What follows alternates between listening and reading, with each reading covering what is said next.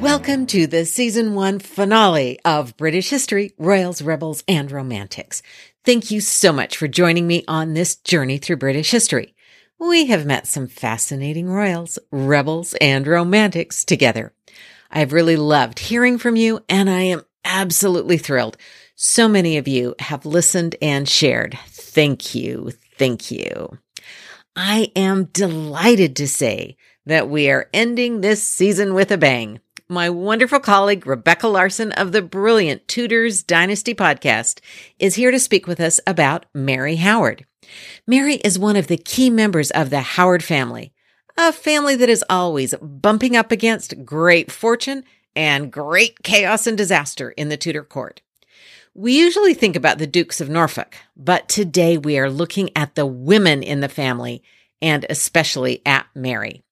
Sit back, relax, and enjoy our discussion about someone whose father called her, quote, too wise for a woman, Mary Howard.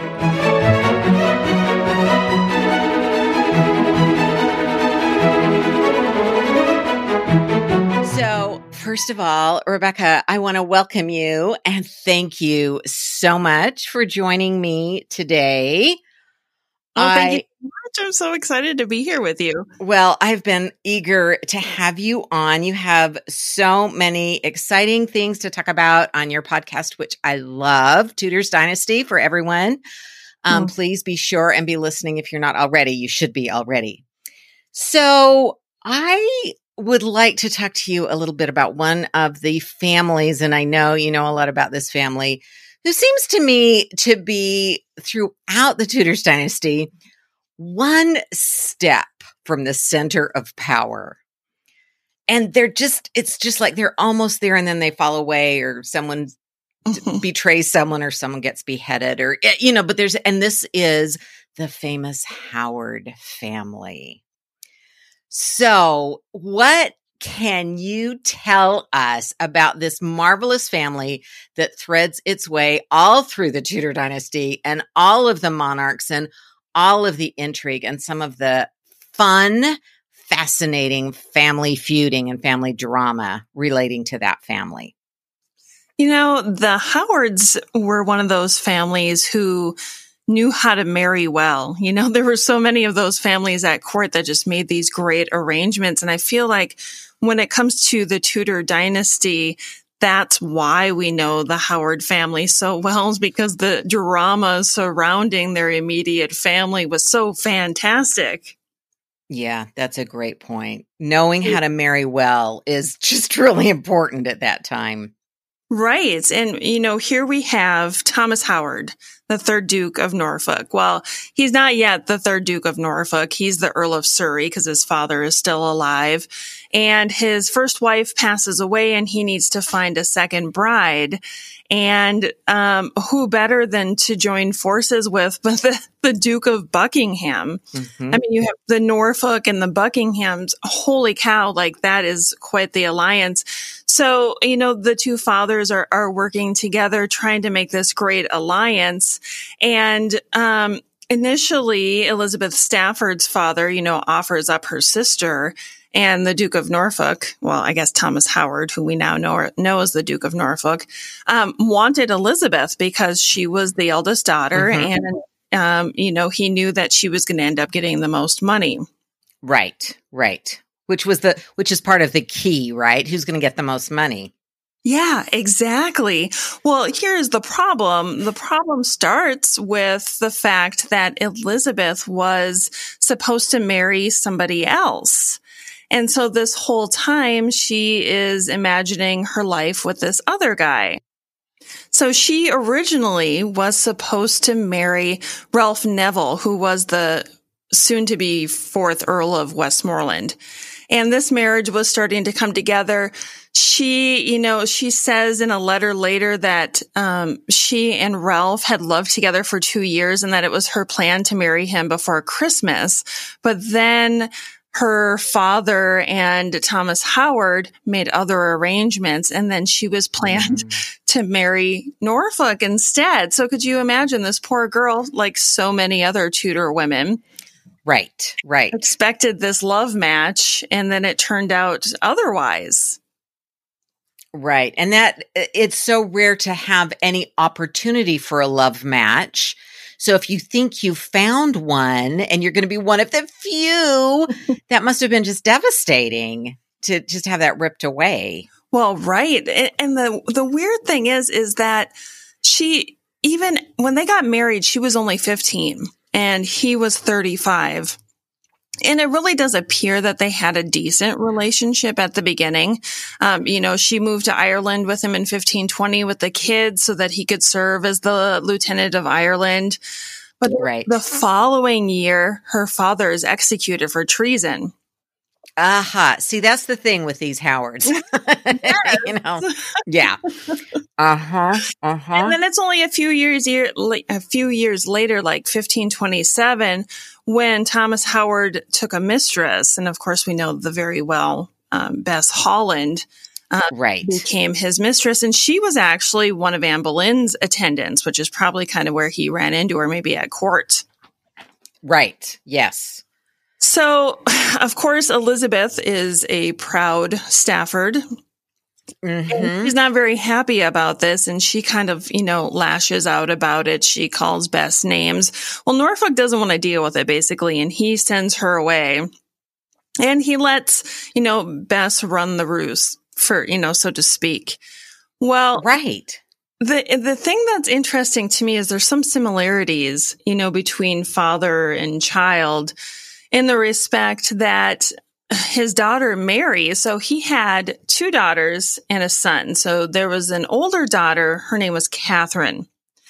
Okay. And she was married to the heir to the Earl of Derby. I think he was okay. I don't think he was the Earl of Derby yet. But she was married to the Earl of Derby. Now another great marriage alliance for the Howard family. Right. But soon after, she died from the plague. Yeah. Now, of course, Norfolk's thinking, okay, we're connected to the Earl of Derby. We really need to keep this alliance going. So he starts working on a marriage for his daughter, Mary. Now, all while this is going on, he's still feuding with his wife, but he's working out how to make these other alliances. Right. And so I'm sure at this point, Mary's beginning to think, hey, I'm going to marry my sister's husband. Step right into those shoes. Right. But then Anne Boleyn enters the picture. So we're at the time when she's at her height. She's about to become queen. And she is working behind the scenes to make a marriage alliance between her cousin, Mary Howard, and the king's illegitimate son, Henry Fitzroy. Well, and then, then we take into account the fact that when the betrothal was all put together, that Mary didn't have to worry about a dowry at all, that she could come to this marriage with nothing, essentially. I think that's interesting, too. So Mary comes completely without a dowry. Yeah. And it's interesting because she comes without a dowry, but she's guaranteed a jointure that will give her 1,000 marks per year. So she comes into this situation without having to bring any money. Her dad's off the hook. Yeah. And she's going to get paid money if anything happens because the family agreed on this financial situation. Okay. So it's a financial situation that benefits her. Yeah. Just flat out on paper. Okay. Yeah. So it kind of protects her then if something were to happen. Okay. Now, we have them getting married in 1533. So same year of the coronation of Anne Boleyn, right? Right.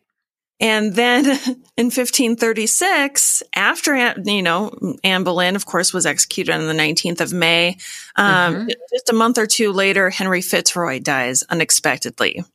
Right.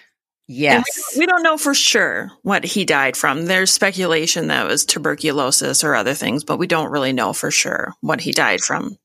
Now, Mary is a widow and, she's not very old. She's probably like 15, maybe 16 years old at the time.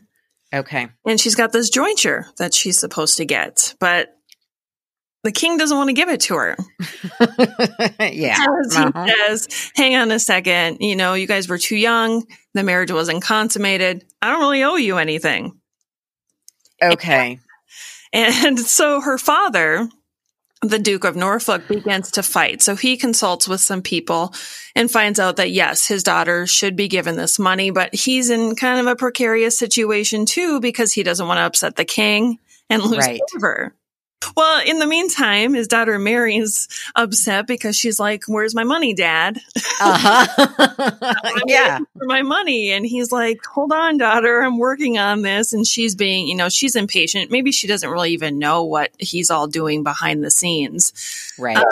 But she decides that she needs to take matters into her own hands at some point. And she keeps, she tells her father that she's consulted with her own counsel, and she kind of starts emotionally blackmailing him to fight harder for her. And this is about the time that Norfolk writes a letter to Cromwell. And this is one of my favorite letters. And I'm going to try to read it to you. And I'm sorry if I slaughter it, but. Oh, that's great. He writes, in all my life, I've never communed with her in any serious cause ere now, and would not have thought that she had been such as I find her, which, as I think, is but too wise for a woman. I love that phrase. I love it so much. So he's like, my daughter is a lot smarter than I thought she was. Who would have thought a woman could be so wise? Right. Mm-hmm. So now he's dealing with that, and she's pushing, I want to go to court, Dad. Let me go to court and fight for this because you're not doing it for me. And eventually Norfolk says, okay, you can go to court. But little does Mary know that she's going to a setup, basically. So she goes to court, and this is in 1538 now. Okay. And she finds out she's really there because they want to arrange this marriage betrothal between her and Thomas Seymour. So behind the scenes, Norfolk is working with Cromwell and the Seymours to arrange this marriage because it benefits everybody. Okay. All right. So bring in the Seymours to this story. So this is in, you said 1538. Yeah. So I know Jane Seymour, sadly, has passed away by this time, but what are the Seymour brothers doing in 1538?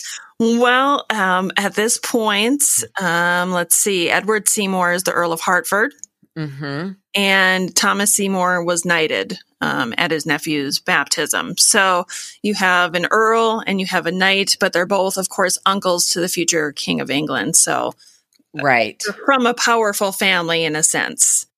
And for some reason, nothing becomes of this idea of this marriage between Mary and Thomas. Not really sure what happened.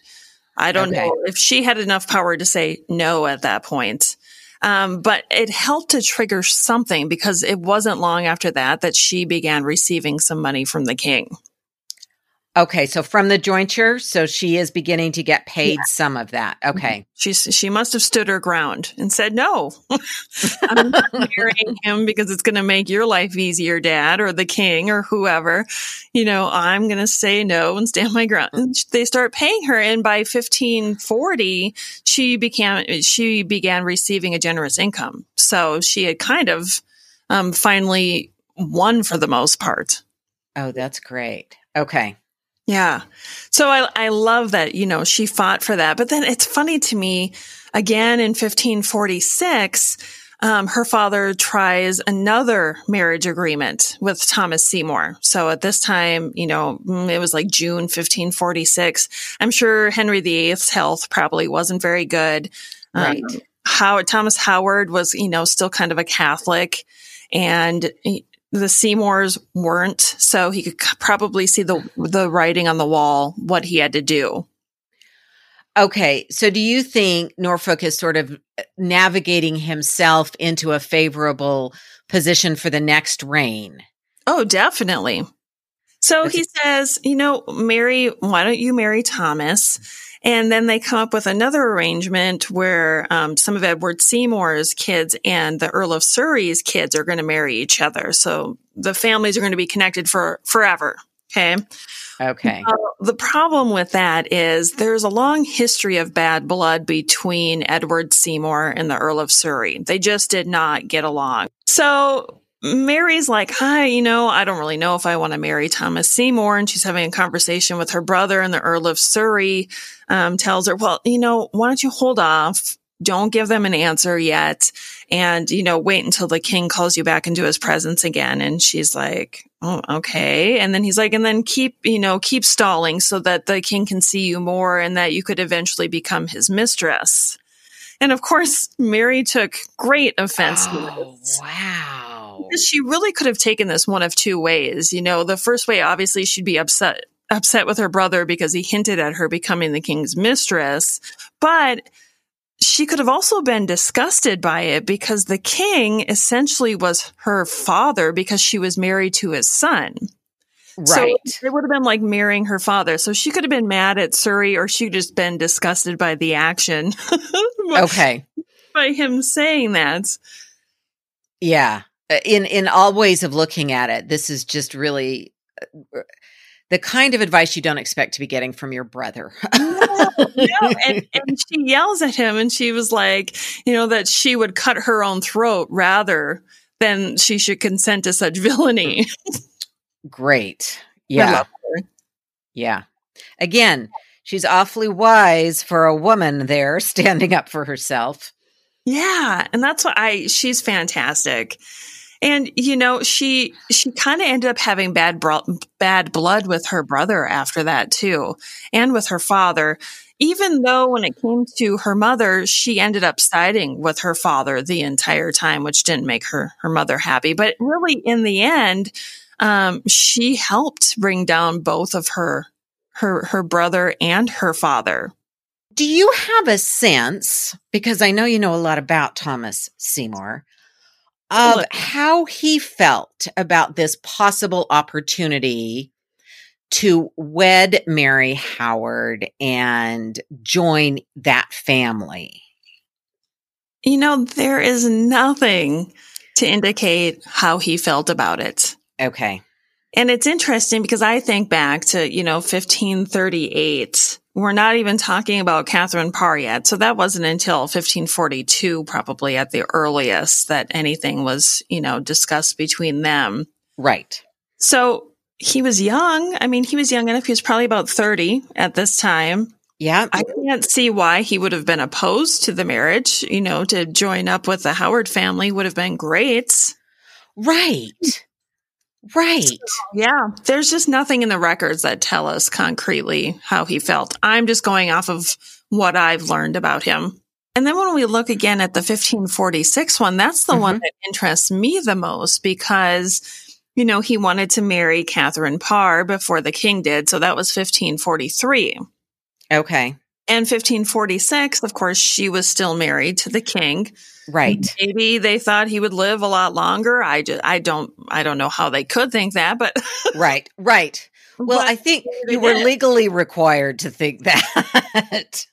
This is true, or you would lose your head. Yeah. Mm-hmm. Mm-hmm. I think that one's really interesting to me because, in order to talk about this, it was a family affair. So I'm sure Edward Seymour was involved in this, and I'm sure Thomas was involved in it. So I can't foresee it happening if he wasn't interested in it. Okay. I just don't know that anybody could force Thomas to do anything. Right. Yes. Yes. And you know that. But you do wonder at that stage of his life where it doesn't seem like Catherine Parr is going to be immediately available, why he wouldn't be seeking an advantageous marriage that would help, position him more close to the seat of power. And, so it is really intriguing. Yeah.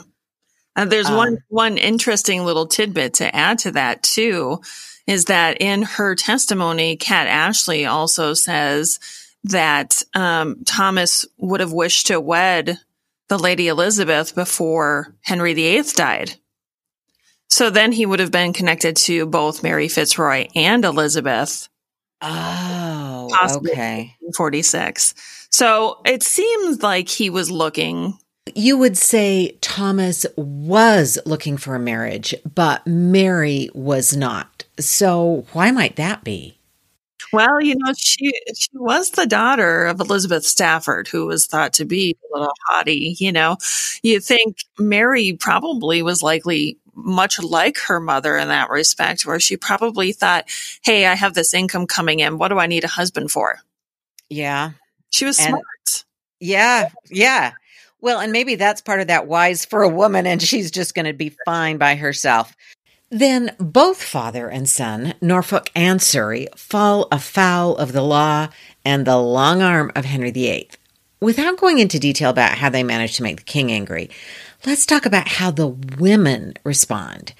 It's fascinating that in the so-called Age of Men, the mistress, the daughter, and even the wife who has been sent away end up being able to call some of the shots. Tell us about that. So you have Mary and you have your father's mistress, Bess Holland. The two of them, gave testimony against Norfolk and Surrey. And it's crazy to me that in the end there were these three women, I guess, if you include Elizabeth Stafford, these three women standing at the end. Yes. Well, we have a daughter, a mistress, and a wife. And we might expect those to be the ones who get caught up in the wheel of fortune as it's spinning around. But that doesn't turn out to be the case in this story. And you never know which way the wheel of fate is going to turn because, in the end, the Earl of Surrey was executed. He was beheaded and his father was saved because Henry VIII died. Right. That's one of the details I love about this story. Because if Henry VIII had died a few days earlier, maybe neither of them would have been executed. Right. If Henry VIII had lived a week longer, they would have both been executed. So that idea of teetering on the brink of disaster is just literally down to the day. Yeah. Every part of this story is just so interesting. And I am really, really appreciative of you walking us through it. Rebecca, if you were to take away one or two nuggets from the story of Mary Howard and her decisions in her life and what she did, what are just a couple of things you would like to send people away with? You can never be too wise for a woman. Yeah, that's just fantastic. Right. And always stand up for what you believe is yours. One of the things I love about history is that history shows us what's possible. And this story totally does that. So, Rebecca, thank you so much. I have loved this. I have loved learning more about these figures and this crazy family and these brave and wonderful and outspoken women. One of my very favorite things, outspoken women. And I especially have loved you being here. Thank you so much. Thank you. I'm so happy to have been here. I'm so glad that you invited me because I love talking about this stuff. And it's so nice to be on the other side of the table, so to speak, every once in a while. So I want to let everybody know too, that if you're interested in reading anything about, the Earl of Surrey, I highly recommend Jesse Child's book, Henry VIII's Last Victim. That's a great book. Okay. I was going to ask for that. So thank you. So Jesse Childs, who has some great stuff out there, and tell us the title one more time. It's Henry VIII's Last Victim. Let me try that again. It's Henry VIII's Last Victim, The Life and Times of Henry Howard, Earl of Surrey. Okay. And I love her books, but I love that title, Last Victim. I just think that's such a great, and reinforces that idea that, if his death had come 2 days later, somebody else would have been the last victim. So that's great. That's great. All right. Well, thank you again so much. And tell everybody where they can find you to learn more about you. Oh, well, you can listen to the Tudors Dynasty podcast, which is available everywhere, or check out my website, tudorsdynasty.com, where I have all kinds of articles about the Howards, the Seymours, the Boleyns, and everyone else. All right. And be sure and check out the podcast if you're not already listening, because it is a treat every time. So thank you again, Rebecca, and thank you everyone for listening, and we will see you next time.